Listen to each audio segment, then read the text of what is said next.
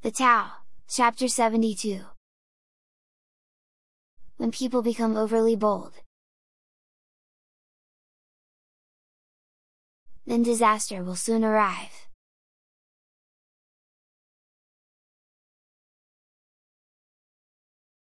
Do not meddle with people's livelihood. By respecting them, they will in turn respect you. Therefore, the master knows herself but is not arrogant. She loves herself but also loves others. This is how she is able to make appropriate choices.